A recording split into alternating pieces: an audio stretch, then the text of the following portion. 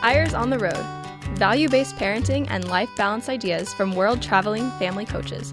Here's Richard and Linda Eyre. Hello, good morning, good afternoon, good evening, whatever time you're listening. It's Richard and Linda Eyre on Eyres on the Road. And Linda, we should be calling it Eyres in the Air lately. You poor jet-lagged girl. Yes, I just got back from 6 weeks in London. Wow, it was an amazing adventure. We've talked a little bit about it because we did shows from there. But as many of you know who have been listening, we quarantined for 2 weeks. Down in Bath Easton. In Technically, we've in England for 6 weeks, but only 4 weeks in London because we started off down, and we shouldn't assume anything. We shouldn't assume all of you listen to us every week, so you got to go back to the start. We went to be there for the birth of our youngest daughter's twins, and it turned out to take a little longer than we thought it would. A little longer. She sent us a message saying, most twins, more than half twins, are born at 36 weeks, which is a month early. So we timed our trip so we'd get there 2 weeks before the 36 weeks so we could quarantine, and otherwise we wouldn't even have been able to see them. Right. And so then we went to a cute little flat in London, just about 6 minutes from their flat. After Bath East. Oh, after the quarantine. Yeah, right, after the right, quarantine. Okay. And then we had so much fun for another week, and another week, and another day, and another day. We started off saying, well, it's nice that the babies haven't come yet. We can just enjoy London for a little while. And then the next day we'd say, hey, we got another day to just enjoy London. And after about the 15th day of saying that, we're like, okay, let's have those babies. But it was so wonderful. It was so fun. Our daughter is truly a champ. I walked with her. I could barely keep up with her with twins going on. And she walked 5 miles a day almost every day because they have no cars. How much is she carrying? Both the babies weighed nearly 7 pounds, plus all the other stuff. But I have to say that I did walk with 50 pounds every day, almost every other day, 50 pounds, 25 in one and 25 in the other, and it was groceries. Oh, right, that's true. I told him I'd do the food for the last 10 or 12 days until that baby came because it's double. We usually do a week, but twins, so that was really amazing.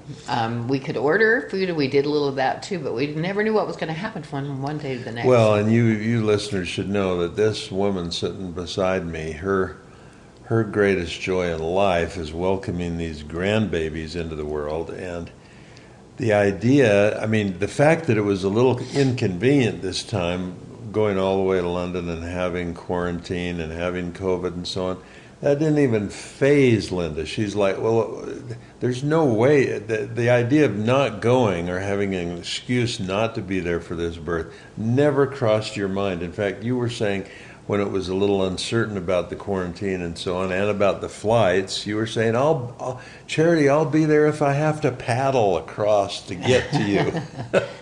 And I'm staying for a week, no matter what it takes. So I sent Richard home finally. I was only there 5 weeks, and we had to change our plane flights twice, and the airline was not too happy with us, and we'd run out of our little flat that we'd rented. We'd extended it, and we couldn't extend it any longer because they had other renters coming in, and Airbnb. So I was not welcome at our daughter's flat. Linda, you were, but they it was wanted just you there, but I couldn't tiny little stay flat. there. There were too many people, and I ended up in the bottom bunk with a 2-year-old about 12 inches above my head, and a really rambunctious 4-year-old about 12 inches above my head. And that was a wild adventure. So it was great. And then I got the night shift with those babies, which was so fantastic. Luckily, I don't want you to think I left before the big event. I got lucky. We were running out of time, but the babies came, and I had 5 glorious days 5 nights and 4 days. And I'm telling you, having one newborn baby in your arm is an awesome experience. But having one in each arm, a boy and a girl, oh my gosh, we can't reveal the names yet, I don't think. Oh yeah, I think they've told the world. Have they told? Are you sure? Yeah, I'm sure. Are you positive? I am, because they're very, very adamant that nobody says the names. They don't want to, and we couldn't even post for a while until they'd done their posting, and that's great. I mean, they should be the ones to do it. I called them, for the first little while before they had names, I called them Hoss and Tess. And I know that doesn't even rhyme, although they both have SS on the end, but I just, when I was taking care of them, I like to sing cowboy songs to babies. Oh, they love that. They love those cowboy songs. The little boy loved them. The little boy was just so interested when he heard Home on the Range or the Red River Valley or I'm an Old Cowhand from the Rio Grande. He just had his eyes open and he was going, and she was like either asleep but when I'd whistle classical music, she would perk up. And so I thought, well, she's a Tess and he's a Hoss. Right. Wow. Anyway, you can tell we had a lot of fun. I had the 9 to 12 shift, night shift, and it was so fun. 12:30, something like that.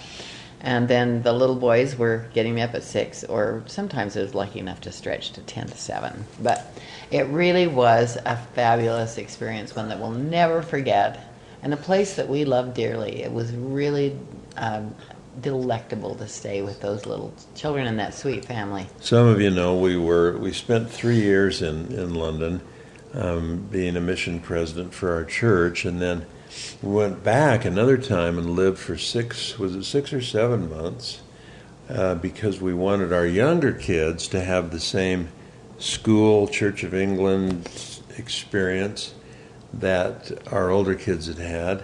And then we've been back a lot because it's like our second home in some ways. But this time was the third longest stay we've ever had. Yeah, it was. 6 weeks, and it was truly, truly wonderful. And I'll tell you, I know they're having Grammy withdrawal symptoms with you not there anymore, but they have a little nanny, and the wonderful thing about England is that they have lots of paternity leave as well. They have long maternity leave, but they also have paternity leave, so our daughter's husband's there. And they can also at least for another week, right? Yeah, well, yes, but then he has to just turn his chair around in the corner of the living room because he's going to be working from home with all that chaos. Good luck. Oh my gosh, that is going to be a trick. But then he'll be there to do the school runs and so on. But it's a crazy world. Isn't it a crazy world wherever you go? I do have to say, in London, they were so upset because they had gone from 76 COVID cases out of every 100,000 to 99 cases out of every 100,000. They're closing down the pubs at 9 o'clock, and it's just getting worse, and everybody's so uptight about it. And then I read the Utah statistics. It's 270 out of 100,000. Yeah. So we came to here to we're nearly 3 times as worse in terms of the percentages. And I guess don't think that this podcast is just a personal memoir each week. We always feel like we have to tell where we've been, what we've been doing to lead in, but the thing we really want to talk about today is just what you started on, Linda, the strain that COVID is putting on families, especially on extended families. Now, we got holidays coming up and so on, and it looks as though, and again, we're supportive of anything that can possibly slow this spread, but it looks like it'll be very unlikely that we can get together with extended family over some of the holidays. We did dodge a bullet at our reunion back in July, and even then, things were scary, but we had people tested, and we had masks, and we had face shields and all kinds of precautions, and luckily we made it through with nobody getting COVID. But since then, we have been blessed, just as many of you who are listening have. 9 of our family. We have a grandson that went down to Provo with some friends, brought it home to his brother and his fiance, then gave it to another family, which everybody got it except one 16-year-old daughter who actually just got her driver's license, luckily. So she quarantined here at our home in Park City while the rest of her family suffered with COVID down there. So it really was an amazing, and this is while we were gone, so it was an amazing time. Well, it's hit everyone hard, and we want to kind of focus a little today on how it's hit families. I want to start with a little experience we had the other night. I mean, it was 6 weeks ago because it was before we left. We were together with a small group of friends, which is all you can do, and we were we asked ourselves. It's a discussion group, so we asked ourselves 5 questions. 1, how is COVID-19 affecting the world? 2, how is COVID-19 affecting our country of America?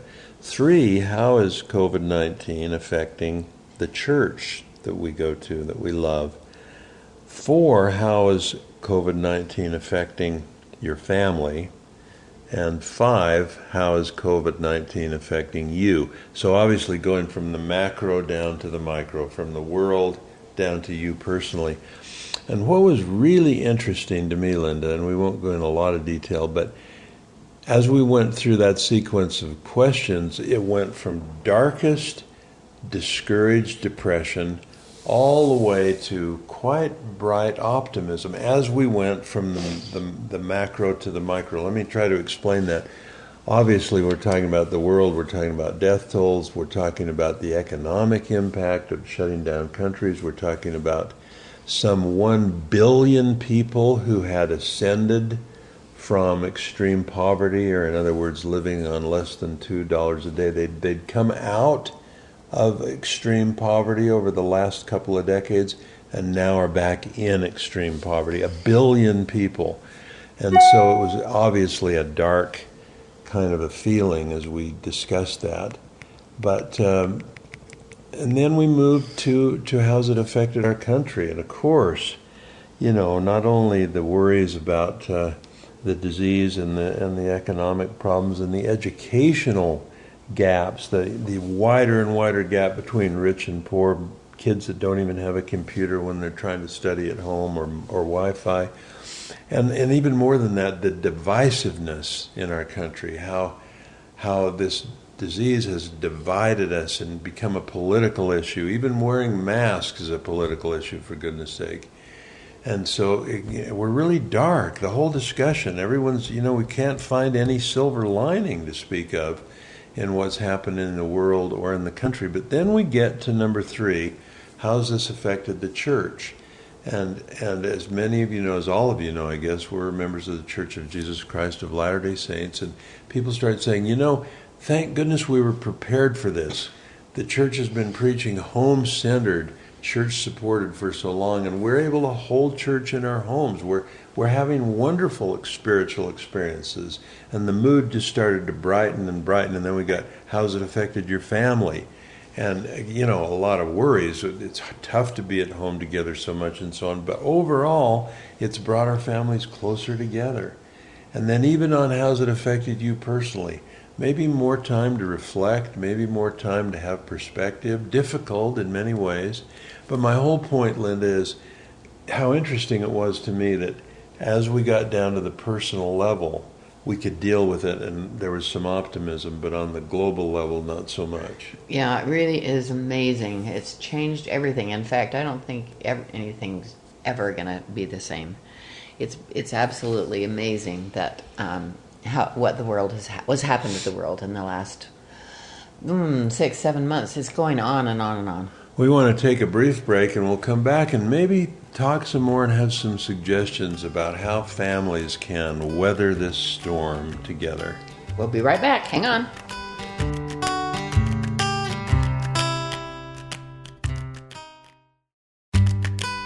Welcome back to Eyres on the Road.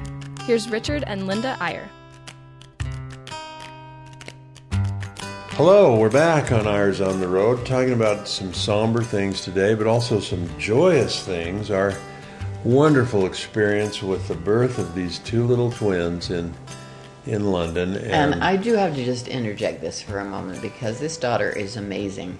She is so committed to natural childbirth. This is our youngest daughter. Our youngest daughter. She had no medication. They did finally break her water and start her labor, so on and so on, but she labored without medication for many, many hours, and it's just amazing what she produced. They were all amazed at the hospital too. She's just incredible. I mean, I have some kids who are like, Where's the epidural? Go find the doctor quick! I've got epidural. And then others, are just, especially this child. She has just done an amazing job with deliveries. We have a couple like that, and it was magnificent. And of course, we didn't get to see it. We couldn't go to the hospital. We never saw the inside of the hospital because of COVID. But she came home the same day she gave birth to those twins. When she looked around the room, she saw 4 other mothers with crying babies in her room. And she said, afterwards. No, I'm going home. Well, and we should say we're not saying that mothers who want anesthesia are not as good. Well, no, I said some of ours are different. But including you. I mean, you were... I would love to have had some help, but I just went too fast. Yours were too fast. I just shot those babies into the world. We are so proud of this youngest daughter because she, some of you know, have listened in the past, she has 2 little boys. She and her husband have 2 little boys, a 4-year-old and a 2-year-old. The 2-year-old came along naturally, born in their living room in a birthing pool. And those of you who've been listening for a while remember that story. Oh my gosh, it was amazing. And so, that was such a great birth experience. She wanted to do it again, but it wasn't possible with twins. She had to be in a hospital with doctors nearby, but midwives do the job in England. And bless this little trooper's heart, this little daughter of ours. She has these 2 babies. 6 pounds for one and 8 for the other. And at 7 a.m. they're born. And at 7 that night, the same day, she comes walking up the stairs to her flat carrying those 2 babies. I mean, is this Superwoman or what? Yeah, it's amazing. Forgive us for being a little proud as parents. Yeah, for sure. But, now the real world's settling in, and it's a crazy time with those little newborns, but there is such a special spirit. They are straight from heaven. Heaven lies about us in our infancy. Wordsworth. Oh, my goodness, it's so true. It's just heavenly to be around those little sweet, I'm glad fresh you thought spirits. of Wordsworth. Our birth is but a sleep and a forgetting. The soul that rises with us, our life star, hath had elsewhere its setting and cometh from afar. And then the beautiful line of yours, Linda, say it again. Heaven lies about us in our infancy. They usually leave that out, that part, but it is so true. Oh, when you hold those little ones in there. I love it, those little squawks and squeaks and wiggles, and then holding them up to your neck and feeling them breathe on your neck. Those little breaths on your neck. And watching them sleep and dream. Then watching them what do they dream about? They're dreaming about the pre-existence, where they came from. They're talking to the angels, and they're like magnets. I can stare at them for an hour without taking my eyes off of them, because they kind of close their eyes and they're kind of in rapid eye movement, that they're seeing things and thinking things, and then they smile. Every time. They did it again this time. Both of them. Did they? Smile, and then I had one little I used to say they've just got gas, but... No, that's what people say. No, that's not gas in those cases. They do have gas, but I had one granddaughter that laughed out loud, wow. Twice. I couldn't believe I heard it at first. Yeah. And then she laughed. It was so fun. But anyway. It's funny you'd say that, because we're doing a series. I'm doing a series right now in Meridian Magazine. If any of you read that online magazine, meridianmagazine.com, or Google it. And I did the last one on our belief in a premortal life, because I just think, how would you... I don't know how anyone can hold a brand new infant and say, wow, this just started. This is just a genetic creation that just appeared here and didn't exist until it started to exist 9 months ago and grew into this little infant. There's something so much deeper in them than that. And of course, there's the debate of nature versus nurture. Is it environment or heredity that makes children different? And you're kind of stuck on that one when you have twins. We have two sets of grandkid twins, and the first one, they're 15 now, and they're identical twins, mirror image identical twins. So they had exactly the same genetics, exactly the same environment growing up, and they're so vastly different. My point is, at some stage, we all realize there's something more in these little infants than heredity and environment. There's something they brought with them from somewhere. A deep spirit. They are who they really are. Amazing. They've become who they are over an eternity. It's a two-way eternity. It doesn't only, if a religious person believes in a hereafter, the longer you think about it, you've almost got to think hard about a here before. And sorry, I love that subject. I'll stop. I love the subject because they're right in front of me. Those little twins. That was such a sweet experience.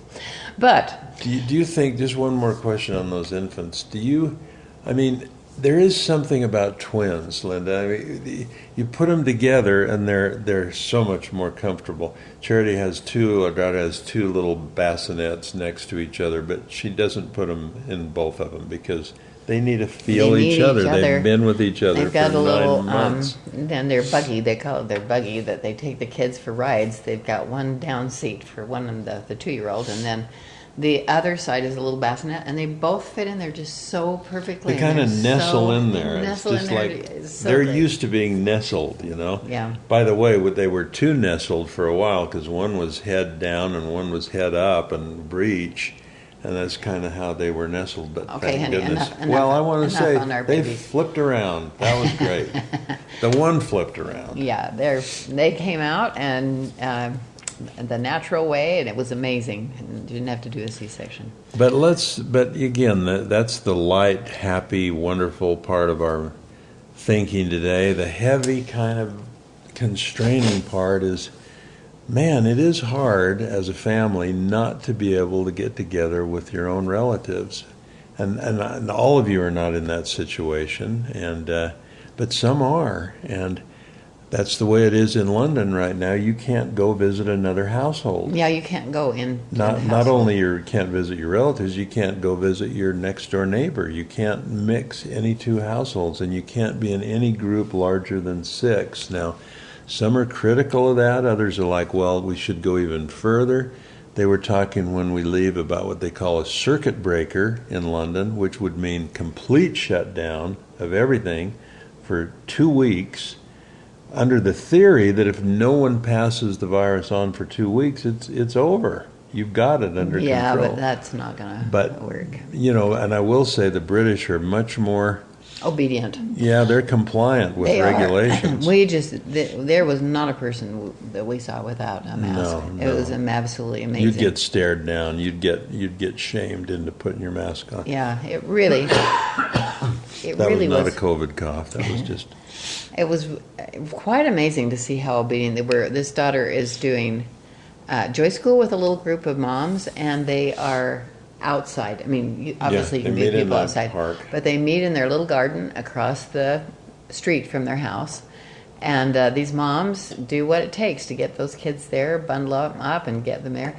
And one of the great things, it's by the way, all outdoors. London neighborhoods, so many of them they're built in a square, and in the middle of the square is a garden. It's like a little mini park, and there's a big fence, and the people who live in that square can use the garden. So it's a lovely place, and thank goodness for that during COVID. There's a little covered gazebo because it was raining one day when we were there, and they were all just happy in the little gazebo and do their little art projects in there. It was incredible what mothers can do when they have to. It really is such a nice break for the moms. But a lot of families, Linda, are going to be faced with a real dilemma as we get into the holiday season. And in the places where the spread is big and where there's a lot of efforts to control, and where in some cases mandatory, in some cases suggested that you don't get together with large groups or with extended families or have Thanksgiving as a big group or whatever, it's going to be a real tough choice for a lot of families. I guess one option is to break the rule and get together. I guess another option is to just be completely upset and sad about it and resentful and just not do anything. And get depressed. And I guess a third one is, to use social media and Zoom and other things and sort of be together virtually. I think all of us loved that for a while. I think it's getting old for some people who say, if I have to get on Zoom one more time just to see my family, I want to hug them, I want to be with them, I want to look in their eyes. Yeah, it's tough. It is really tough. And, I'm thinking how funny it was when our son-in-law, who's in London, working at a big, huge company, when they said, don't come back. In March, they said, don't come back until October. And it kind of took our breath away, like, October? Yeah. This can't last until October. And now they're saying, don't come back until February. I mean, February, it is amazing. That's a year, that's going on a year. So it is a moment in time that none of us will ever forget and will look back on in a lot of different ways. And I think our advice, if you'll permit us, is, err toward the side of caution. I think, the end is in sight. I believe. I think that that we will have a vaccine, and 2021 will be a better year. It won't be immediate. There will be a lot of catching up to do, but I just think we need to not get so impatient that we say, hey, this has gone on long enough. I don't care anymore. I'm out of here. I'm just going to, break the rules and whatever. I just, you never know who's vulnerable. I mean, you got to be especially careful of people older and with pre-existing conditions, but you never know who's vulnerable. And I think what you don't want to ever do in a family is have hindsight that says, oh, we should have. We were careful for 6 or 8 months, and then it got to be the holiday season, and we just kind of threw caution to the wind, and somebody got sick, and it passed through our family, and someone had a serious illness. So be careful and continue to be grateful for Zoom. And yeah, the other in fact, things I was we've going to got. say, really, we are so grateful for Zoom. We meet with our daughters and daughters-in-law once a week on Zoom, and we are spread across the world. We have one in Switzerland, one in London, 2 families right now in Hawaii, 2 in Phoenix, and 3 here. And so we get on there and we'd do Zoom anyway because we can't get together with all of them. You have to, yeah, that's true. But I'm thinking of families that live really close together and are used to almost living together, and in some cases you're so close that you're all exposed to each other anyway, and you can do things depending on lots of factors. But just be cautious. We love you all as fellow parents, and we hope everything is going well. We encourage you to keep your hopes up and keep your prayers coming, and I really think next year is going to be better. Not the very first part of the year, but it's going to get better. Yeah, I'm sure it will. And someday we're going to look back at this and say, wait, that was quite an amazing thing. And some of us would probably say, gee, I wish I'd done this or that. Just decide now to do it. And look for the bright side. Find the extra family time and get close to people in a way that maybe you wouldn't if you were on your busy life. So we wish you the very best. Thanks for tuning in. Good luck with COVID this week, and we'll see you again next time on Irons on the Road. Bye-bye.